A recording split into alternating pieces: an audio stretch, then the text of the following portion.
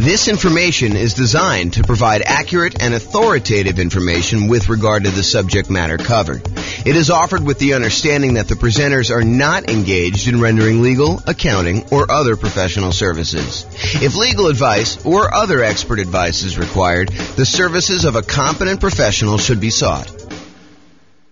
Welcome to the High Point Real Estate Investing and Real Estate Financial Planning Podcast.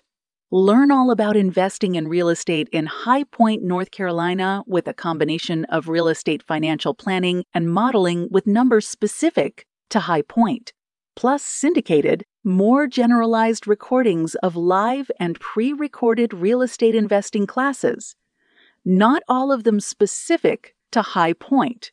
Be sure to stay tuned after the podcast for a message from our sponsors.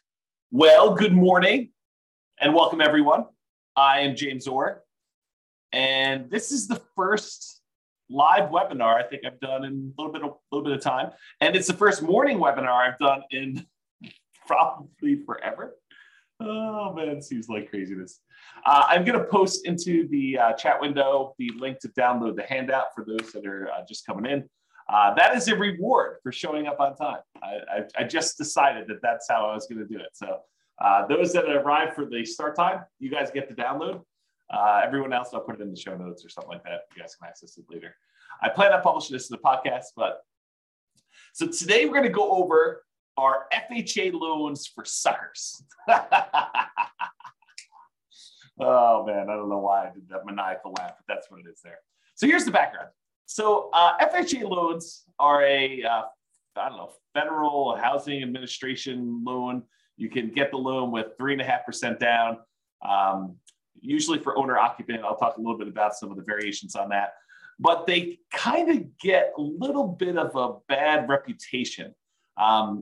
So whenever you get an FHA loan, whenever you put less than 20% down, there is a thing called private mortgage insurance. And I'll go over a little bit more about private mortgage insurance here in the next slide. But FHA loans, their equivalent of private mortgage insurance, it's like a slightly different name. It's called mortgage insurance premiums. And it's usually higher than what you can get when you do conventional loans. So it's a little bit more expensive loan in that the insurance premiums on it, in case you default, are a little bit higher.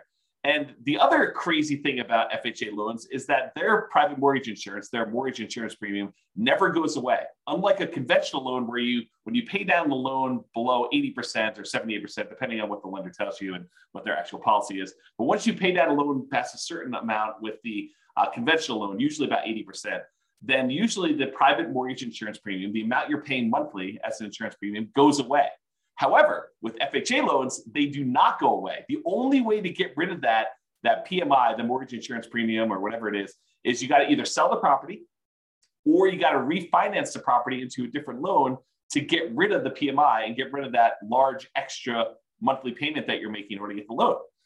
And as if that wasn't bad enough, mortgage interest rates can be higher for FHA loans than they can be for like jumbo loans or VA loans, the loans you can get as a veteran.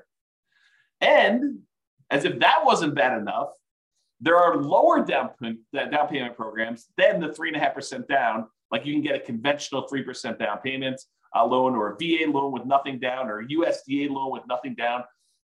So those are just a couple examples of the loan programs you can get with nothing down or low down that's lower than 3.5%. So it's not like this is the ultimate low down payment solution and you got to deal with all this extra nonsense in order to be able to get it. There are programs that have lower down payments that you can still get.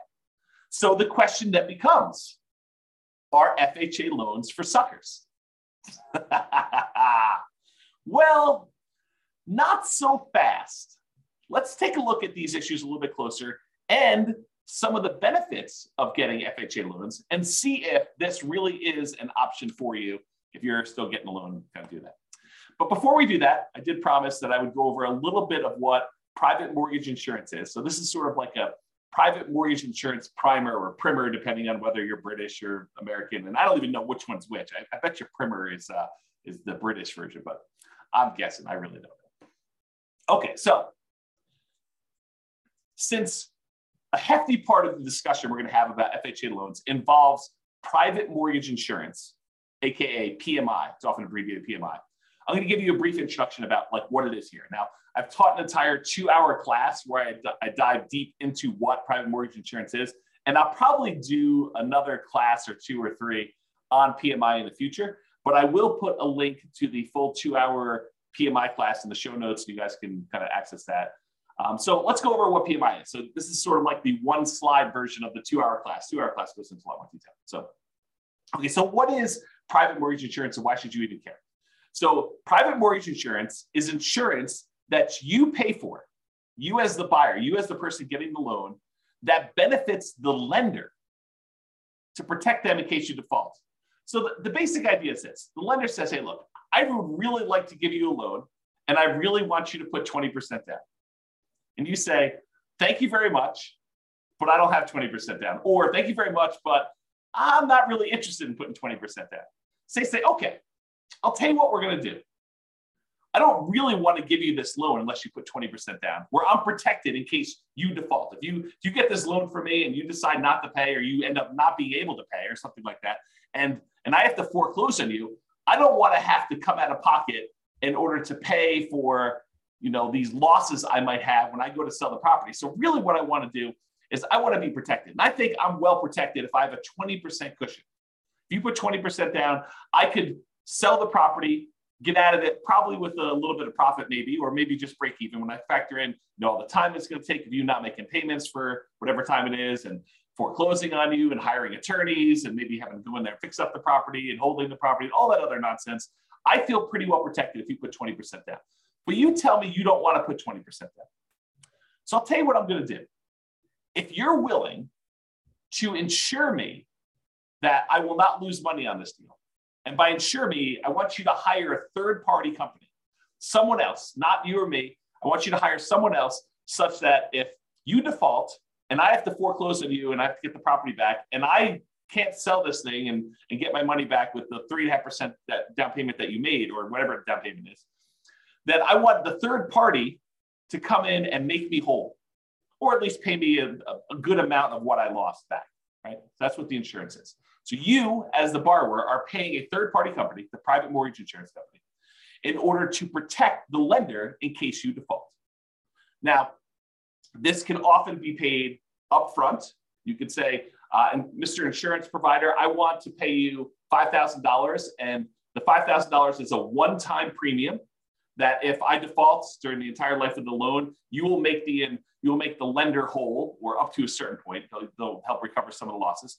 Or Mr. Insurance Company, I want to pay you monthly until maybe some point in the future where there's enough equity where there's no reason to pay you anymore. So maybe it's a monthly payment for, 5 years, 10 years, however long it takes you to get below 80% loan to value or 78% loan to value or something like that. Or it could be both. You could pay an upfront fee and you could pay a monthly fee. Those are really the 3 options for paying this kind of private mortgage insurance. So how much is the private mortgage insurance? Well, there are lots of factors that determine the rate. And I go over a lot of these in the PMI class, the full 2-hour class, which I'm not doing now. Except with FHA loans, they're usually standardized for everyone. So there's no if you have better credit, you get a lower rate, or if you have 2 people on the loan, you get a better rate. Those are some examples of how they vary. But with FHA loans, it doesn't matter. They're usually standardized for everyone, but can vary depending on the term of the loan you choose and the amount you put down. So the PMI, the equivalent of PMI, it's actually mortgage insurance premium, MIP. So if I say PMI and I'm talking about the FHA loan, it really is MIP, but they're the same mechanically. They work the same there. So with this FHA loan, it can vary depending on the term of the loan. If you do a 30-year loan versus a 15-year loan, for example, and the amount you put down. So 3.5% is the minimum you can typically put down with FHA, excluding this whole down payment assistance thing, which is often coupled in with FHA. But typically the FHA loan is 3.5% down. So that's the minimum. You can put 3.6% down, you put 5% down, you put 10% down, you put 15% down, you put 25% down with an FHA loan. So you don't have to put 3.5% down. But if you choose to put 3.5% down, then it has one type of insurance premium. If you choose to put 15% down, it's a very different insurance premium. Okay, so they can vary. but it doesn't vary based on like your credit score or anything like that with FHA. So when do you typically need to pay? Well, as I talked about earlier, it's less when you have less than 20% down is typically when the lender says to you, hey, I would really like to make you a loan, but I require that you put 20% down. If you don't put 20% down, then I want you to get this third party involved, this insurance company that will protect me, and you're going to pay for it because I really want 20% down, but you're telling me I don't want to put 20% down. So you say, okay, you have to pay for this insurance premium to protect me in case you default. And there are some exceptions to when you typically need to pay private mortgage insurance in general, not specific to FHA. One exception is the VA loan. So the VA loan is a loan for veterans. If you are a veteran, we just had Veterans Day. I think it was that Friday. That's last week, right? I think it was last week. Someone let me know in the chat. That'd be awesome. Or maybe I'm losing my mind, but I thought it was Veterans Day last week. So anyway, if you're a veteran, thank you for your service. And you get to do a nothing down loan program that does not require PMI. But it sort of does require PMI because there's what's called an upfront funding fee that is charged by the Veterans Administrator. Yeah, November 11th was VA. So thank you, Joanne. So the upfront funding fee that is required for a VA loan does essentially the same thing that PMI does. It is a fee that the VA charges in order to kind of administer the program and to guarantee the loan for the lenders making the loan. And if there's a loss, the VA comes in and kind of makes the lender whole. And so technically there's not PMI, but the funding fee sort of acts like PMI. And so when you hear people say, hey, look, is there PMI with VA loans? Well, no, but sort of, maybe a little bit, there's that funding fee up front. So that's one example. And the USDA is another nothing down loan program, but I think they do have PMI. You should check with your lender for that. All right, so we talked about these three ways that you can sort of pay for it upfront, monthly, or both. Now there are three choices as to how to pay it. So you can do it monthly. You can go to the insurance company and say, look, I want to pay you a certain fee monthly in order to have this insurance that protects the lender in case I default. Or you could go and say, I want to pay this one-time upfront fee. But there's this third option, which is lender paid PMI. Well, how does that work? Lender paid PMI. It's not like you're going to go and pay monthly. It's not like you're going to go and pay this big upfront fee. What you do is you go to the lender and you say, look, normally you would offer me a loan at 7%. 7%. That's crazy. It still shocks me to say. 7%. So you're going to go and get a loan for 7%.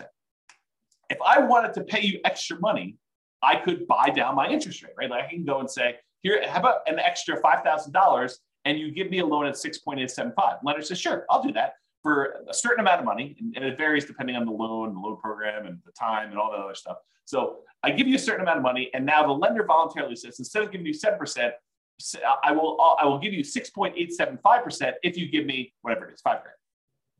Lender says, I will do that. And so you say to the lender, well, how about we do it the other way? How about instead of me coming to the closing with some of these extra closing costs and everything, how about you cover the closing costs, or you give me a little bit of money to cover the closing costs, and I will voluntarily take 7.125, a slightly higher interest rate. So instead of buying down the rate, you say to the lender, I will actually voluntarily pay a little bit more to get a higher rate, and you cover some of my closing costs. You give me like a credit, is the way to think about it. Well, if you think about that, if the lender gives you a credit, if you're willing to take a higher interest rate, couldn't you tell the lender, hey, listen, I'll take a higher interest rate if you pay this third-party private mortgage insurance person this fee in order to do the loan? And the lender says, yeah, that'll work for me. So I'll tell you what, normally it'd be 7%, that's just arbitrary number, 7% for the loan. But if you pay 7.25%, I will go ahead and give you a credit big enough to be able to pay this lender paid, this upfront mortgage insurance, and we'll call it lender paid PMI. Now, I don't know if the lenders would describe it as this, but mechanically, that's pretty much what's going on, right? I mean, you're basically voluntarily taking a higher interest rate, and they're getting a credit back, and the lenders basically saying, okay, we'll use that to cover PMI. So we call that lender paid PMI. So you can either do it monthly, directly to the PMI provider, the PMI private mortgage insurance company, or you could do it at one-time lump sum upfront fee, or you could do this lender paid PMI, which is sort of like the lender saying, okay, I'll take this thing and I'll do that. Now, in the PMI class, I go through like, pros and cons of each. And in fact, I probably should do a full new class on that. Like, what's the pros and cons of doing one versus the other? But this is sort of a class on FHA loans specifically, and we're not going to go into that. But I should do that class. Note to self. Okay, so what's wacky about the FHA loan? We kind of talked about this in general. But for FHA loans, there is both a one-time upfront payment, and in addition, there is an ongoing monthly premium payment. Whoa. So if I go get like a conventional loan, it's usually like one or the other. And by the way, there's probably some insurance company out there that will take a slightly lower upfront with a slightly lower monthly and do like a hybrid approach. It's possible that those exist. I don't know. I'm not like an expert at PMI, right? It's not like I'm the lenders or the insurance companies doing this. But there probably are some that do that. But with FHA, it's required. You have to do the upfront payment, which they call upfront mortgage insurance premium. Kind of checks out. And the monthly private mortgage insurance premium, which they call mortgage insurance premium, or MIP for short. Okay. So you have both. The upfront mortgage insurance premium is usually, and it can vary a little bit, I think, 1.75% of the loan amount. You're like, well, if I have to put 3.5% down and this 1.75, it's not really 3.5% anymore, right? It's like 3.5 plus 1.75, which if my math is right, is like 5.25 or something like that. So it's not that way.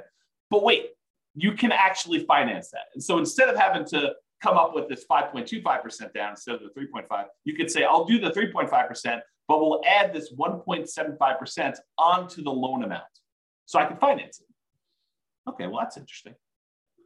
It's bad in some ways that I got paid this upfront fee, and it's not the lowest fee I've ever seen, right? It's not super, super cheap to do this. And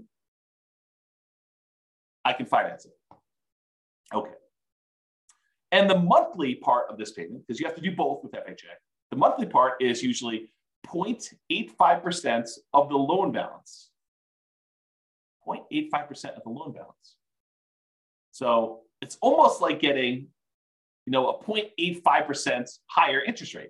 So if you were getting a 7% loan, when you factor in what the PMI part of it would be, it's almost like getting a 7.85% interest rate.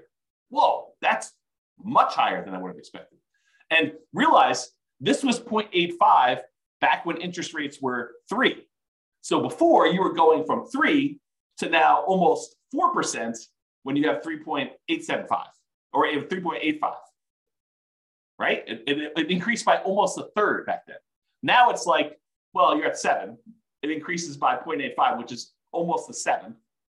A little bit less of a percentage-wise increase, right? For those that like math. It can change if you do a 15-year loan or you put more than 3.5% down. So it doesn't have to be 0.85. And go talk to your lender. They'll give you the details on exactly what it is at the time. But it's this idea that it's usually upfront and monthly for the FHA. So you're like, that kind of sucks. So our FHA loans kind of for suckers. I don't know. We'll see. Now, what I'm about to tell you are like some of the requirements for getting an FHA loan. And I'll tell you, beware. I'm not an expert on this. Your lender may come to you and say, yeah, that was true back in November of 2022, but not true today. So these things change over time. Don't rely on this thing and go to your lender and say, hey, James told me on a webinar that is this. You're going to do that. He told me that's what it is. You must obey what James said. If only I had that power. If only I had that power. I don't have that power. So what I'm about to tell you might be different. Things change over time and from lender to lender. So, you may hear me tell you it's 0.85 or whatever it is. Those don't usually change, but the requirements might change because the lender may say, the underwriting requirement is this, but we're going to add an additional overlay, an additional requirement that we do on top of these. And so you may want to check with different lenders. So always check with your lender to verify what I'm telling you. Just because one lender you talk to says it can't be done does not necessarily mean that it can't be done. They may not be able to do it, but another lender may be able to. Different lenders have different loan programs. Realize that. Not everyone is exactly the same. Different lenders look at things differently and may be willing to do something that all other lenders won't. I don't find these to be as true, but I do find it to happen occasionally where some lender will be like, oh yeah, we do that all the time. It's not a problem. And other lenders have been telling clients no. We will primarily be discussing what I believe most lenders will do. But as I said, some lenders have these overlays or internal policies that are more restrictive than what the loan program requires. For example, the FHA loan program may require a credit score of 640, but the lender may have an overlay that says they're not going to originate FHA loans unless the borrower has a credit score of 660. So they can voluntarily choose to do these overlays. And if you went to another lender, they may be willing to give originate the loan with a minimum of 640. So just realize that could happen. Okay. So let's talk about rates. How do FHA loan rates compare to some other loans, like the 30-year conforming loan or 30-year jumbo loan or 30-year VA loan? This chart goes back to November of 2021. It's put out by Black Knight. Where's the name of these guys? Black Knight Holdings Company, Black Knight Technologies. They're basically a mortgage company, a company that does stuff for mortgage lenders. They're kind of like a behind the scenes thing, and they aggregate a bunch of data. And so this shows you historical stuff. And the FHA loan is this blue line that's sort of in the middle most of the time. The highest interest rate loan typically is that 30-year conforming loan that we see. It typically is blue. And there are times when FHA loans are a little bit more expensive than those, but historically, recently it seems like the 30-year loans have been a little bit more than the FHA loans and all the other loans, honestly. The jumbo loan tends to be sort of toward the bottom. I can't quite tell the differences between those yellows, but I think those are typically the bottom ones. The FHA loan is this blue one, sort of in the middle here. And then the VA loan tends to be one of the cheaper loans you can get. So you can kind of see the differences in rates between all those. Now, I want to point out something to you.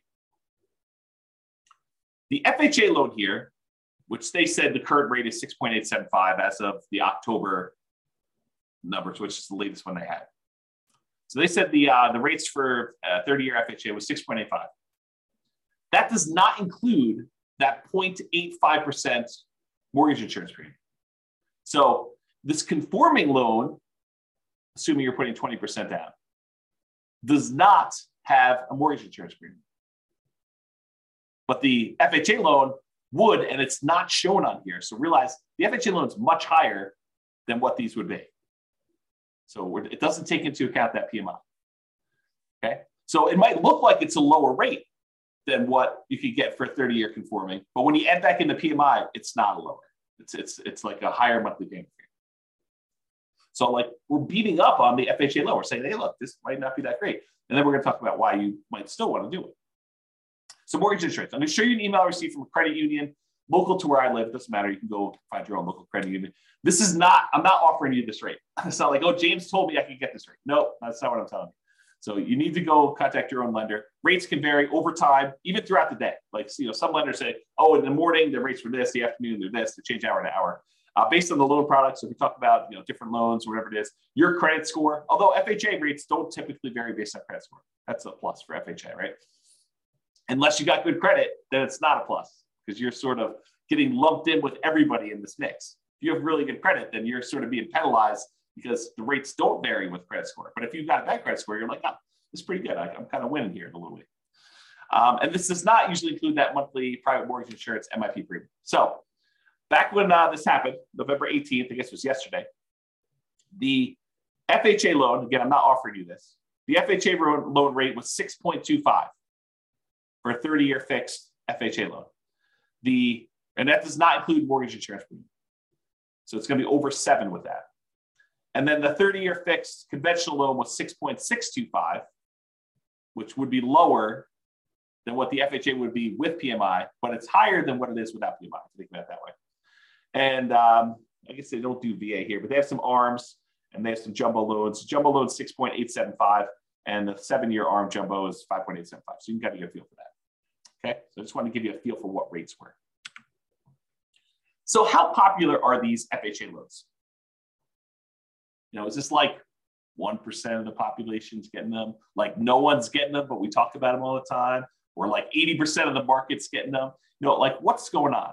And so this shows you, same company, Black Knight, put out this or Originations Market Monitor report. This is through October 2022. And it shows you what percentage of all the loans that all their companies are doing based on the type of loan. And so conforming, I'll just do this last one. You can go look at historically. These do change a little bit over time. But historically, conforming right now is about 56.4%. So a little bit more than half of the loans are conforming loans, conventional type financing. 15.8% are non-conforming loans. 17% are FHA. So not quite a fifth, but a decent amount, like a significant enough amount that you could say, hey, this is pretty significant stuff. Only 10% of the loans right now are VA loans, and only 0.8%, less than 1% of loans are USDA. And the benefit of the USDA loan, it's another nothing down loan program. You got to buy in a rural area, although I think some people would be surprised what's considered rural. And you can look up if your area is rural on the USDA website. Just look up a USDA eligibility map, and it will allow you to type in addresses and find out if that property qualifies for USDA loans. And there's some income limitations. You can't make too much, can't make too little. The VA loan is a nothing down loan program, and you have to be a veteran. So if you're not a veteran, you can't get that nothing down loan program, but you can get a nothing down loan program with the USDA. Otherwise, you're probably looking at either 3% conventional, 3.5% FHA, 5% conventional or more type of thing. So USDA, very, very small percentage of the loans, less than 1%. VA is 10%. FHA, now 17, a little less than a fifth, all those loans there. So you get a feel for how big of a deal these are. One of the advantages, though, of these FHA loans is they are easier to qualify for. So conventional loans, the minimum down payment for the conventional loans as of right now, and these loan programs can change, but right now, 3% conventional loan. FHA is 3.5%, so more down payment for FHA than conventional. The minimum credit score to get a conventional loan is 620. With FHA, the minimum is 580, but you gotta have all the stars aligned and have a whole bunch of extra things in order to get that 580 credit score, right? Everything's got to be perfect. Otherwise, you're probably looking at 640 for the FHA. And that is a much more lenient credit score for getting the FHA. In fact, FHA tends to be the go-to loan if you've had some credit blemishes or issues in the past. If you had a bankruptcy, that's fine. If it was more than 2 years ago, you can still get an FHA loan, as long as your credit score's gone up, right? You got to be working on stuff once you've had that bankruptcy. You had a foreclosure, no problem. FHA loans will still do those after 3 years. Conventional, a little longer. Okay. Can the co-borrower, if you want to get a co-borrower to help you qualify for the loan, must they be related? With conventional loans, they do not need to be related. With the FHA loans, they must be related to you. And if you're hey, what's the relation? Can this be my second cousin? I don't know. Go talk to a lender. They'll tell you that. They'll go look up the guidelines and let you know. Okay. Maximum debt to income for conventional loan, 45%. So relatively standard. For FHA, you can go all the way up to 57% debt to income. So this is a higher risk loan for the lender, right? Because they're willing to accept people that have had bankruptcies relatively recently, within 2 years, more than 2 years rather. Foreclosures, at least 3 years ago. They'll allow a maximum debt to income, which is significantly higher. So they're kind of taking on more risk, which is reflected in these extra mortgage insurance premiums and stuff. And then the single family home max loan limit, you can kind of read what those are. Those do change over time, so I'm just not going to read them out loud. And can you get a gifted down payment and closing costs? With conventional loans, yes, and with FHA loans, yes. And of course, go talk to your lender. They'll give you the actual requirements for what that is and how to do it, and make sure you document it and all that stuff. So really, FHA loans are a little bit easier to qualify. So that's a plus. So a whole bunch of downsides, but some pluses there. What about credit scores? Well, if you have a 360 to a 499, you do not meet the minimum credit score requirements for FHA. So less than 500, not happening. You have to get creative. You have to go do creative financing, buying properties subject to, or taking over existing loans, or doing a lease option or something like that, or you're saving up and buying properties all cash. That's another alternative. So if you've got less than a 500 credit score, that's going to be a challenge to do that, or partner with somebody who has a better credit score. If you have between a 500 and a 579, the minimum down payments for an FHA loan, if you have a credit score between those, is between 5 to 10%. So you can do that, but it requires more down. If you have a 580 to a 619, 3.5% down payment is required with compensating factors. So this is sort of me telling you that a whole bunch of other things need to align. You need to be kind of like in a perfect situation, have a whole bunch of extra stuff going your way in order for you to be able to do an FHA loan with 3.5% down with a credit score between 580 and 619. However, if you're between 620 and 850, just 3.5%. Don't need these extra compensating factors right there. And of course, go verify this with the lender. This is not intended to be like James is qualifying you on a webinar for getting an FHA loan, right? This is sort of giving you an idea of, are FHA loans for suckers? I mean, that's the title of the class. So that's the idea. Okay. So average credit scores. So typically, if you're getting a conforming loan, you historically have had a much higher credit score than if you had an FHA. If you think about this, this sort of makes sense, right? If you have a higher credit score, you want to be rewarded for that. You don't want to be penalized for having these, better credit scores than some of the FHA loan people that don't get penalized for those. And so you typically choose a better loan program for you, a loan program that has better rates and terms and stuff. And there's some limitations, which we'll talk about here in a second. For VA loans, they're sort of in between. They're not quite as high as conforming loans, but they are higher than FHA. And then FHA typically has the lowest credit scores, historically, the people getting those loans. And so they're usually between 660 and 680. We've been trending down a little bit, as we kind of move through time. And this is going all the way back to November of 2019. Okay. All right. Here's one of the main reasons, in my opinion, why FHA loans become attractive, especially to investors. You're like, to investors? James, I thought you told me FHA loans you had to owner occupy. Or maybe I didn't tell you that. But you do. You can't use an FHA loan. You can't put 3.5% down and buy a property and not move in. But wait, you just said these would be good for investors. You're confusing me, James. What? I'm confusing myself. Oh my gosh. You're confusing me, James. You said they have to owner occupy, but how are they good for investors? Oh, this is pretty interesting things. So FHA loans are one of the loan programs that you could do with low down payment and buy multifamily properties. So you could buy a duplex, 2-unit property, a triplex, 3-unit property, or fourplex, 4-unit property with FHA loans with 3.5% down. So you can go buy a duplex, got to move into one of the units. That's the requirement. But you can go get an FHA loan, put 3.5% down, move into a duplex, move into a triplex, got to move into one of the 3 units for the triplex or one of the units for a fourplex. Okay. So that becomes super interesting because you can't do these 3% down conventional loans or 5% down conventional loans and buy a duplex, triplex, or fourplex. You can only buy single family homes with this. And if you're going to do a non-owner occupant, if you're going to buy it as an investment property, you most of the time need to do at least, well, there's some exceptions, but usually 20% down. There are some exceptional loans where you can do 15% down to buy a non-owner occupant investment property. But you got some PMI and the rates are higher and some stuff like that. So one of the advantages of using FHA loans is you could buy duplexes, triplexes, or fourplexes in addition to single family homes. So it doesn't have to be duplex, triplex, fourplex. You can do single family homes, and then you can also buy duplexes, triplexes, or fourplexes, which is similar, by the way, to VA loans. VA loans, you can also buy a single family home, condo, townhome, detached house.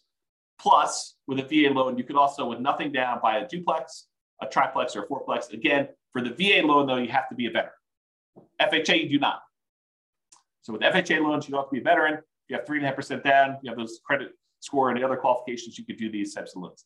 And you could use the income from these properties to help qualify you for the purchase. With some exceptions. So talk to your lender. It's not like it's universally true. So as the time of creating this presentation, there's not a conventional loan option that allows you to buy a duplex, triplex, or fourplex as an owner occupant for less than 15% down. And there's only one for a duplex for 15%. So if you have 15%, you can buy a duplex and owner occupy one of the units, but that's the best, lowest down payment you can do if you're doing conventional. But that's one of the reasons why this FHA one's so interesting. So to buy a triplex or a fourplex as an owner occupant, where you move into one of the units with conventional financing, you're looking at 20% down payment. To buy a duplex, triplex, or fourplex as an investment where you don't move into one of the units, it's 25% down, unless you're doing FHA. FHA allows you to move in and do 3.5% down. It won't allow you to do any where you do not move in. So FHA is not a loan product for you doing non-owner occupant financing. But what if you're buying these single family homes, right? Remember we talked about FHA loans? Like, hey, I want to do this FHA loan. I want to buy a single family home. Can you buy a single family home and use it as an investment? Well, you got to live there for at least a year. And this becomes that nomad strategy where you buy a property, you move in, you get owner occupant financing, you get owner occupant down payments, you move in, you live there for a year. Then after a year, you can move out, keep that past property as a rental, convert it to a rental property, and buy your next property. Then you could repeat this process. You could buy another property to move into, live there for a year, and then convert it to a rental. So you could, let's say you had 20% down. You could buy 4 properties with 5% down by doing this each one for a year over 4 years. Right? Put 5% down, move in, live there for a year, convert that one to a rental, buy the next one 5% down, live there for a year, convert it to a rental. So over the course of 4 years, you could then buy 4 properties. Let's do that. All right. I've digressed enough. So being able to buy a duplex, triplex, or fourplex as an owner occupant with as little as 3.5%, that's amazing. So maybe not so much the loan for suckers, right? It does have some funky stuff, higher PMI, a little higher down payment than some other loans you can get. But, it does allow you this kind of magical thing with these multifamily properties. Maybe it's not a sucker's loan. Interesting. Interesting, right? However, PMI lasts forever. If you get that conventional loan, not an FHA loan, the conventional loans, and you put less than 20% down, you'd be required to pay that private mortgage insurance until you got 20% equity. You contact the lender, you ask them to drop it off. A lot of times they'll do that. Sometimes you have to pay for an appraisal. However, that's not the case with FHA loans.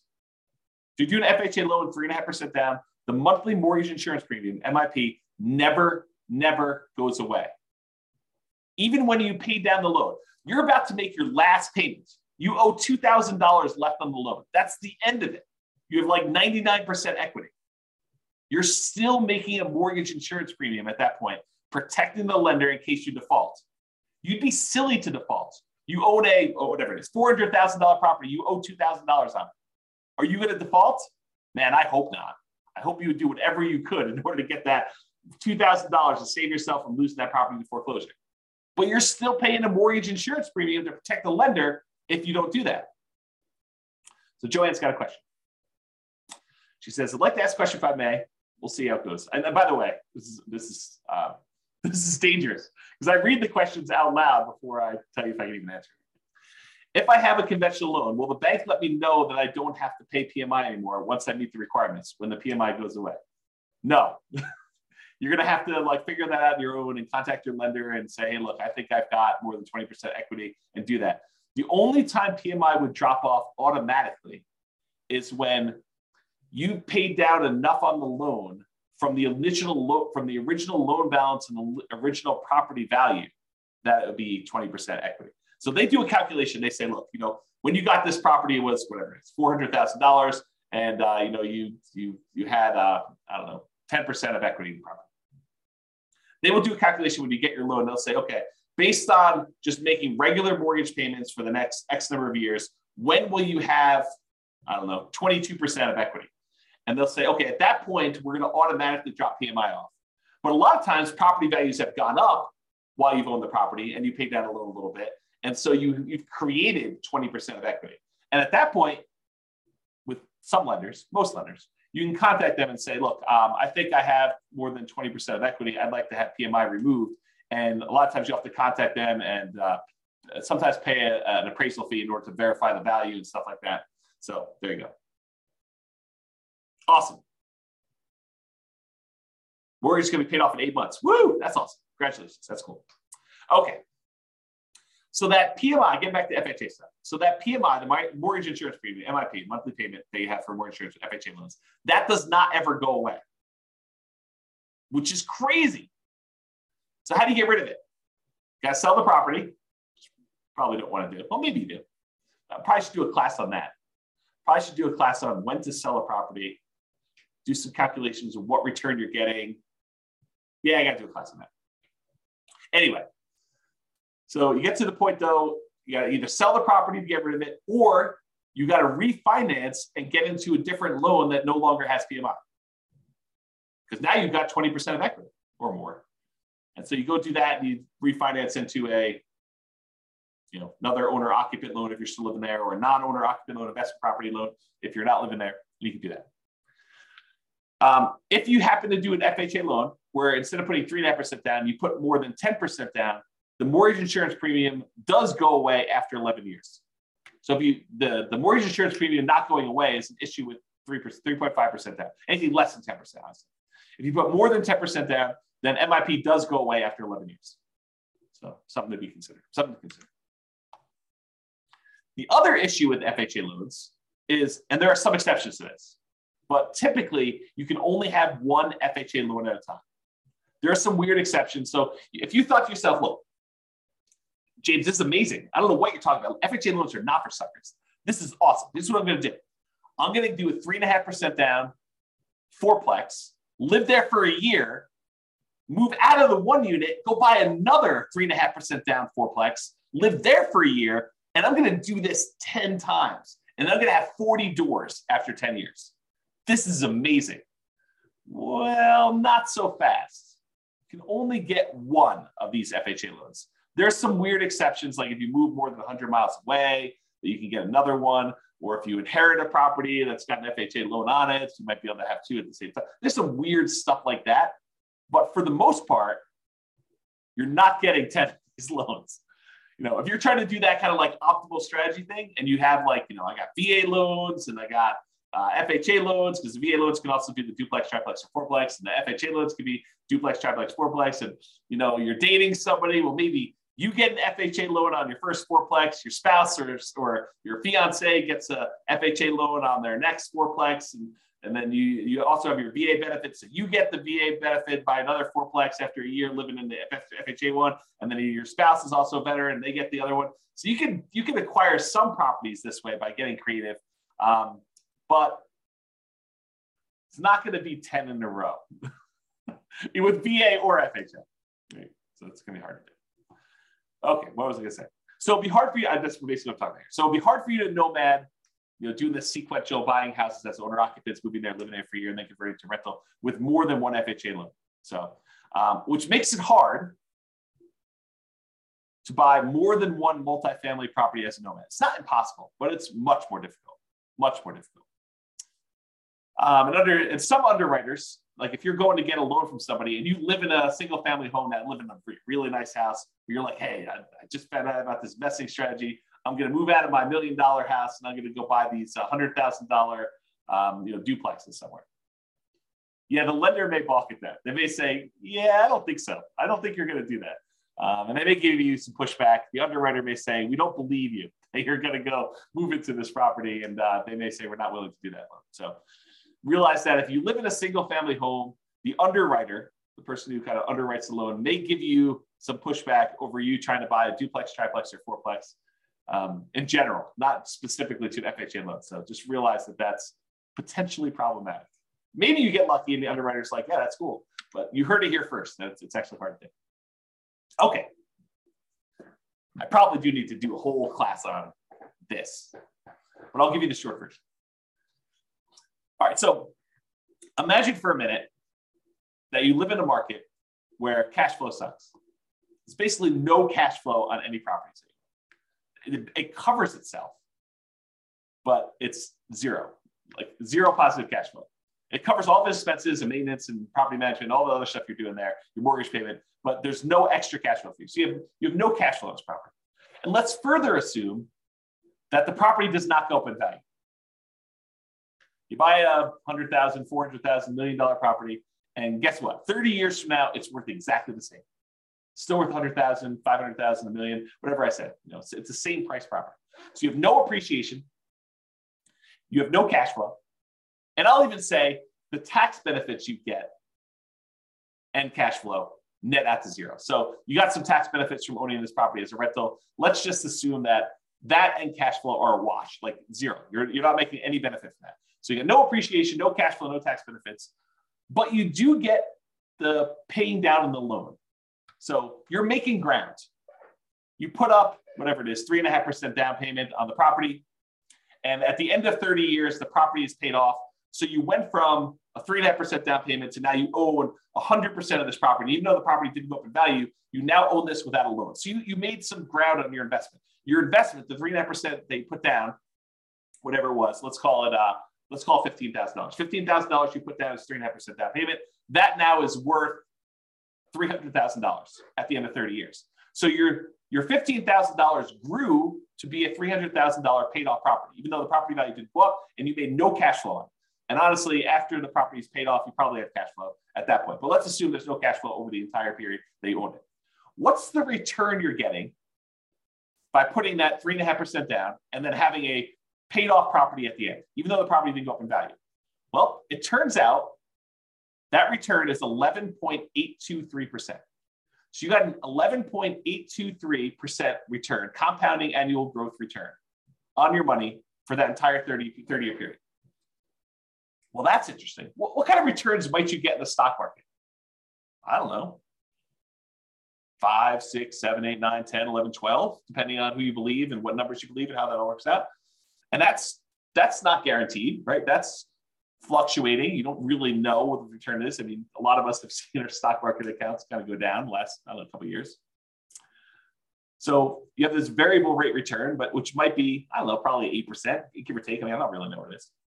But now I tell you, look, you put 3.5% down this loan, and I'm assuming property values don't go up at all. You got no cash flow. You got no tax benefits. This is just paying down the debt on the property. You get 11.8% return by getting this FHA loan. Well, that doesn't seem like a sucker's deal.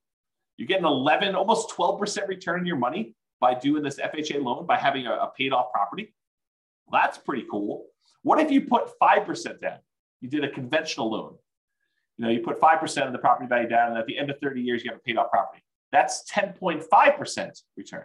So FHA loan, because you put less down and you still have the same paid off property at the end, the same value of the property at the end, that's paid off. It's a little bit better return. So 10.5% if you put 5% down.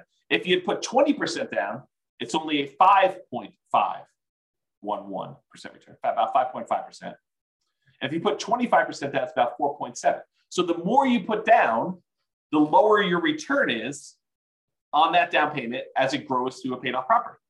So an FHA loan with a relatively low amount down is 11.8%. When did an 11.8% return on your money become a bad deal? When did that happen? I didn't get the memo. If you only put 3% down, you got a conventional loan with 3% down, that's 12.399. So if you really factor in that you probably have some appreciation, property values probably went up over 30 years. It's my guess. It could be that you don't have property values go up, but they probably did.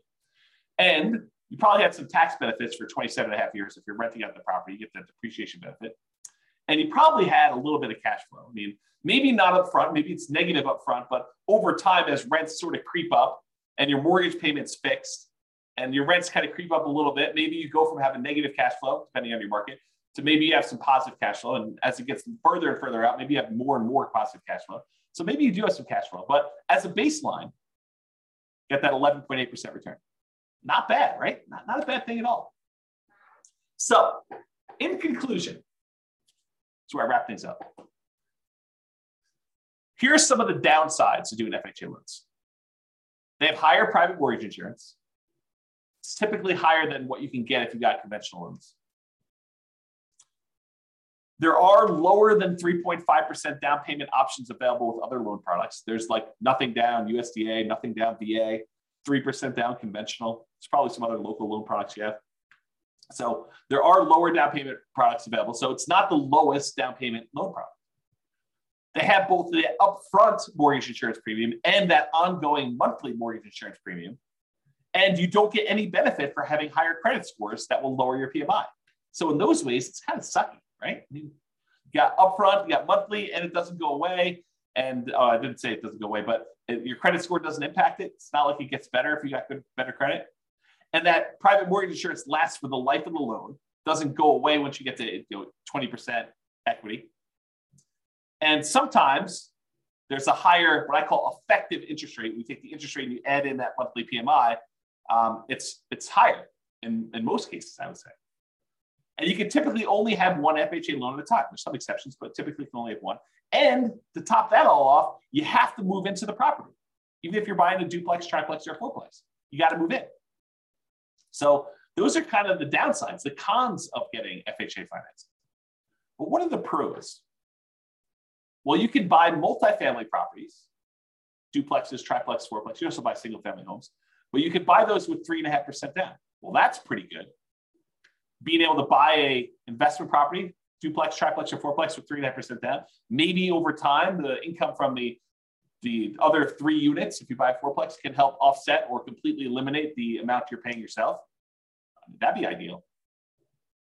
I think this is a huge plus for like nomads who are buying that property, moving in for a year, and then buying the next one, or house hackers who are kind of like renting out part of their property. You can get these FHA loans with lower credit scores than conventional. You can have higher debt to income. So if you've got a high debt to income ratio, these will allow you to qualify for these. It's also easier to get with a recent bankruptcy or foreclosure. I think it's 2 years for bankruptcy and 3 years for foreclosure. It has to be that long away from when you did it. And this is often the loan combined with down payment assistance programs. So a lot of times if you have down payment assistance in your local market, they're combined with FHA loans in order to do this. So for those reasons, there's some pros. So I don't know. What do you think? The question is, are FHA loans for suckers? Definitely has some downsides, definitely has some upsides. What do you all think? Anyone want to participate? Tell me what you think. Otherwise, that is the end of the presentation. No one wants to participate.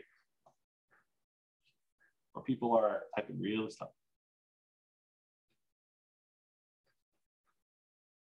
Yeah, James says upside when you're buying multiple properties.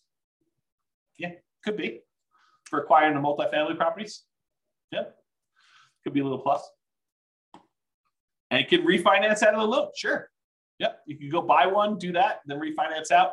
The tricky part about refinancing out would be trying to qualify if you've moved into a single family home in between. But yeah, sure. You could do, if you wanted to like move into a fourplex, live there until you have enough equity to refinance out of the loan and then use your FHA benefit again in order to buy your next fourplex, sure, you can do something like that. Yeah, Tony says in our marketplace, there's a limit on the FHA loan limit, and it's hard to buy a fourplex with that loan limit. Sure, absolutely true. And so you got to look at your market or be willing to buy, I don't know, lower priced, which sort of implies lower quality product.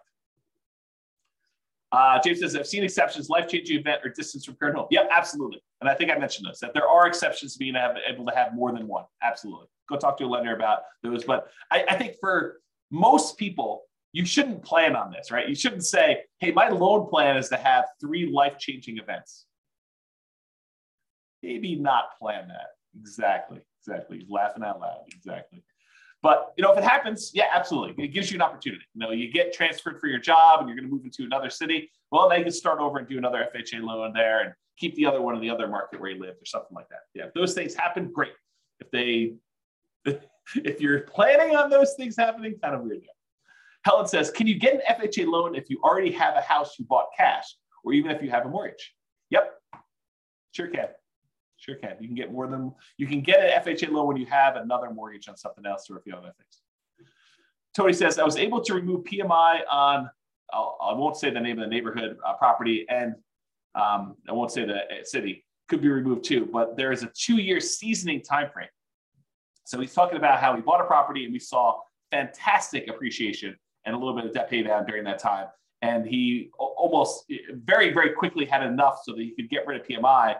But they said, hey, look, there's a minimum amount of time you had to wait for this PMI. We won't remove it with less than 2 years. So I think that's what he's trying to say in those things. Joanne says, thank you for this webinar. I had no idea I had no idea who you were. Listen to the podcast. Oh my gosh. I guess that's funny to me because I know myself. I'm like, I know who I am, but I guess other people don't know who I am.